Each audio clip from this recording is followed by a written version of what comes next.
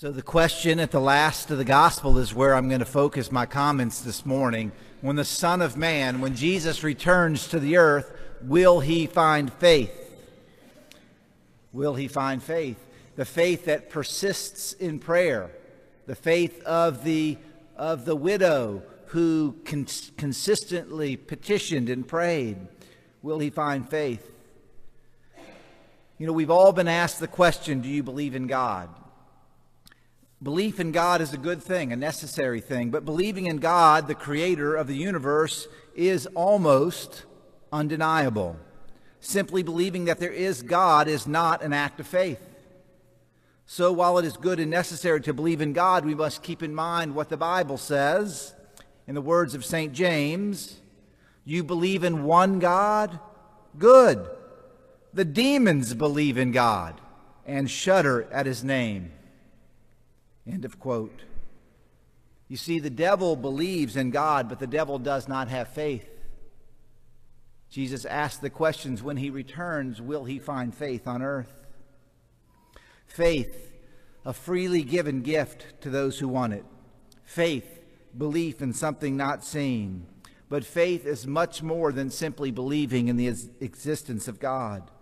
Faith calls us to a way of life that is honest, sacrificial, generous, kind, and self-controlled. Faith strengthens us in temptation. It guides us in our decisions. By faith, the eyes of our hearts are opened, and we see more than what is simply physical. By faith, we believe in the hand of providence, guiding history, even as we sit in this church today. Do you believe in the hand of God's providence, guiding history? That God's plan is unfolding and you're part of it. By faith, we believe that God wins in spite of all the evil that we see. By faith, we make decisions. By faith, we treat our body as a temple of the Holy Spirit. We live according to our faith, or we don't have faith. Faith is a way of life. A few years ago, I'm going to focus a little more narrowly, and then we're going to go broad again and come back. A few years ago, I was asked by a good friend of mine, Mike, this is before I entered the seminary, this is just as I was beginning to take my faith seriously. He said to me, Mike, do you really believe that the bread and wine consecrated at Catholic Mass become the body and blood of Jesus? And when he asked me that question, I was stumped. Do I believe that? Is that part of my faith? I wasn't sure. I had to think about it for a while. The sad thing was, really, he could have asked me, are you Catholic? Do you believe? Are you Christian? Looking back at my life then, I realized that I had a poorly formed faith. And sometimes that I'm grateful to receive compliments about my teaching and my preaching. But when I teach and preach at a certain kind of assumption that people don't know things about the faith, so I have a responsibility to tell them, is because I'm remembering how little I knew about my faith. As a 29 or 30-year-old young man that went to Mass just about every Sunday of my life. And then someone could ask me, do you believe that the bread and wine consecrated at Mass become the body and blood of Jesus? And I'm like, let me think about that. So I know that I can't make any assumptions. So we like to return to the basics. So allow me for a moment to kind of go through a little faith history, a little salvation history. As Catholics, as Christians, we are called to have faith in Jesus Christ, his words, his deeds, and his demands. And this question should make us shudder a little bit, because I think Jesus is looking forward to his second coming, and he asks, when the Son of Man returns, will he find faith on earth? Faith is a gift that we freely receive, but we must freely receive it, and we must strive to live it. Faith, seek and you will find. Knock and the door will be open. Ask and you will receive. Our faith can be weak, our faith can be strong, our faith can have defects. St. Paul, in almost every one of his letters, is trying to correct the defects in the congregations that he's writing to. That they have faith, but their faith has some big errors in it. So here's a little short salvation history. Many centuries, even several thousand years ago, God chose a man named Abraham, named Abram. He changed his name later to Abraham. And he called Abram to have faith. And he did. But his faith was tried and difficult. And from Abram, God made a nation. And that nation is Israel. And God revealed himself in a special way to Abram and Israel. But Israel, and the word Israel means to struggle with God or to contend with God. And the nation of Israel, called by God in his providence for this special role in the history of the world. And by sin and sinfulness, the nation of Israel eventually found themselves slaves in Egypt. The entire nation enslaved in Egypt. And then God raised up for them by his providence, by the hand of God, guiding history. God raised up for them a man named Moses. And Moses would lead them out of slavery. But before they were led out of slavery, they were given a command to take a lamb, to slaughter the lamb, to mark their houses with the blood of the lamb, and to eat the lamb. And they were required to do this out of faith and obedience. And then they were led out of slavery. And St. Paul tells us they were led out of slavery through the Red Sea, which is a kind of baptism. And they emerged out of the Red Sea into the desert on their way to the promised land. As they are on their way, they become hungry. And so God feeds them in his providence. By his fatherly care, God feeds them with bread from heaven, manna. But they complained bitterly against God. They complained against God, and they wanted to go back to slavery. And they made for themselves a golden calf. And they worshiped sex and money and power, and they bowed down before it, and they complained bitterly against God. God offered them a covenant, and God continued to guide them. And then he led them to the very edge of the promised land, but they were too cowardly to enter into the promised land, so they all died in the desert.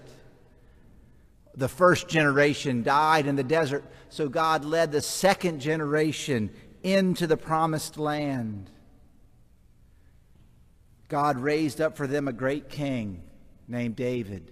And David's son Solomon built the temple. A temple is the dwelling place of God. And in the temple was the ark. And the ark was particularly the dwelling place of God. And then the nation of Israel fell into corruption again, and they were conquered, and they were divided, and the ark was stolen. And then they were divided into two nations, the nation of Israel in the north and Judah in the south. And now I have to go way forward very quickly in salvation history. This is all part of our faith, by the way. We believe this. God chose a new Ark of the Covenant, Mary. And in the womb of Mary, Jesus, our Savior, came to be. By God's providence, by God's control of history, by God's touching history with his hand, he chose Mary, but Mary had to say yes. She had to say yes to the plan of God. And by her yes, Jesus becomes incarnate in her womb. Then Jesus is born in Bethlehem. And I have told you this before, that the word Bethlehem means city of bread. And he was laid in a manger, and a manger is a food trough. And during his public ministry, he said, I am the bread of life come down from heaven. And he said, if you don't eat my flesh and drink my blood, you have no life in you. And many people found this teaching too hard and too much, and they didn't have faith, and they left. And then it was at a Passover meal.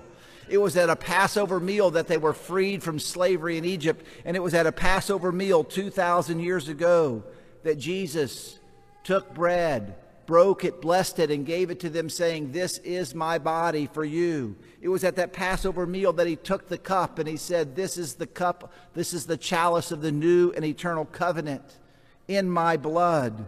And this new covenant marked not just a covenant sealed with the blood of a lamb at the first Passover, but sealed with the blood of the Lamb of God. Behold the Lamb of God who takes away the sins of the world. It wasn't a meal in which an animal was eaten. It was a meal in which the very body of Christ nourished the believers. This Passover didn't mark the beginning of a freedom of God's people from slavery in Egypt, but a freedom from slavery that allowed them out of the slavery to sin. The first Eucharist took place before Jesus' sacrificial death. Every other Eucharist has taken place afterward. The institution of the Eucharist formed a new covenant, a new Israel, a new Passover, a new manna,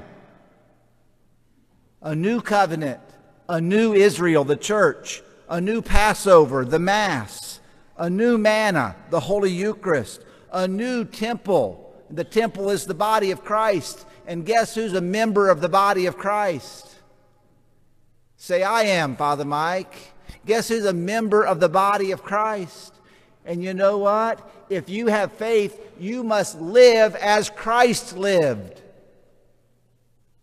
We are Christians.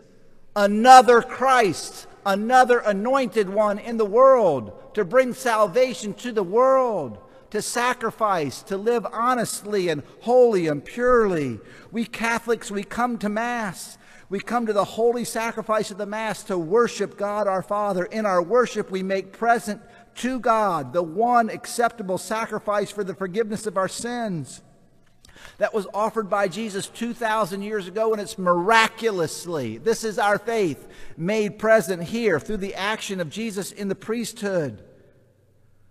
We are given the gift of faith so that we can think clearly, so that we can understand doctrine and truth, that we may honor our body and the bodies of others.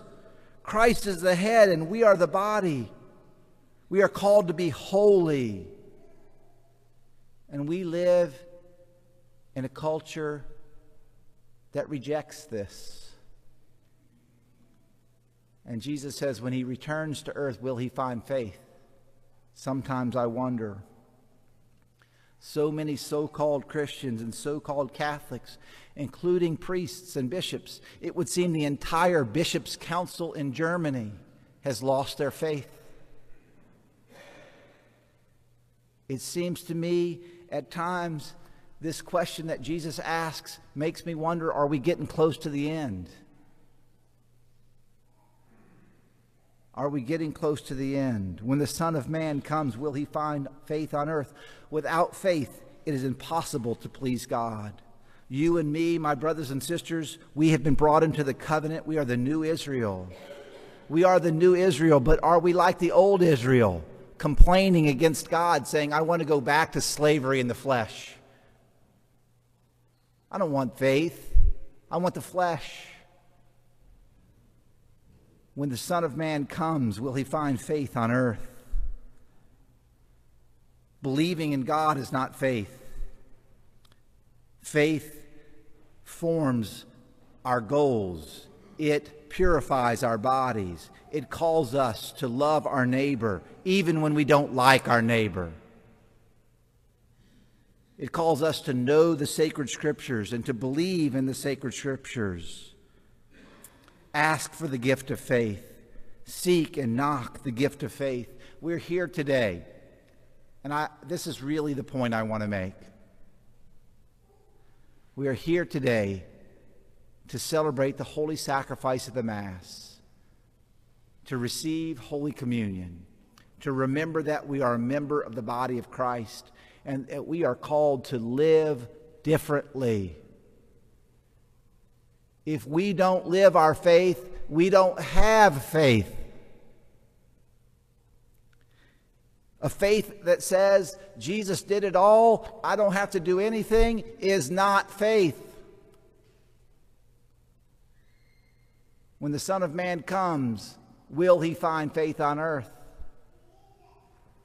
We are members of the body of Christ. The life of Christ is in us. The life of Christ is supposed to be in this church. And I hate to say, we're not doing a very good job. Around the world, even in Bay St. Louis. And it scares me to hear Jesus say when he comes again, will he find faith on earth? Let us pray today for the gift of faith. Let us stir up into flame the faith that God has given to us. Let us call on God in his providence that we would believe that he is controlling history and that history is unfolding. His story is unfolding. And when we see evil all around us and we see the difficulties and the trials, that we can't just give up and say, let me go back to Egypt. But we persevere, eating the manna, courageously entering into the promised land that is eternal life that starts now. My brothers and sisters in Christ, Jesus asked this question, when the Son of Man comes, will he find faith on earth? I hope and pray that he does. And I hope and pray that the faith is present here in this church and in your heart and in mine.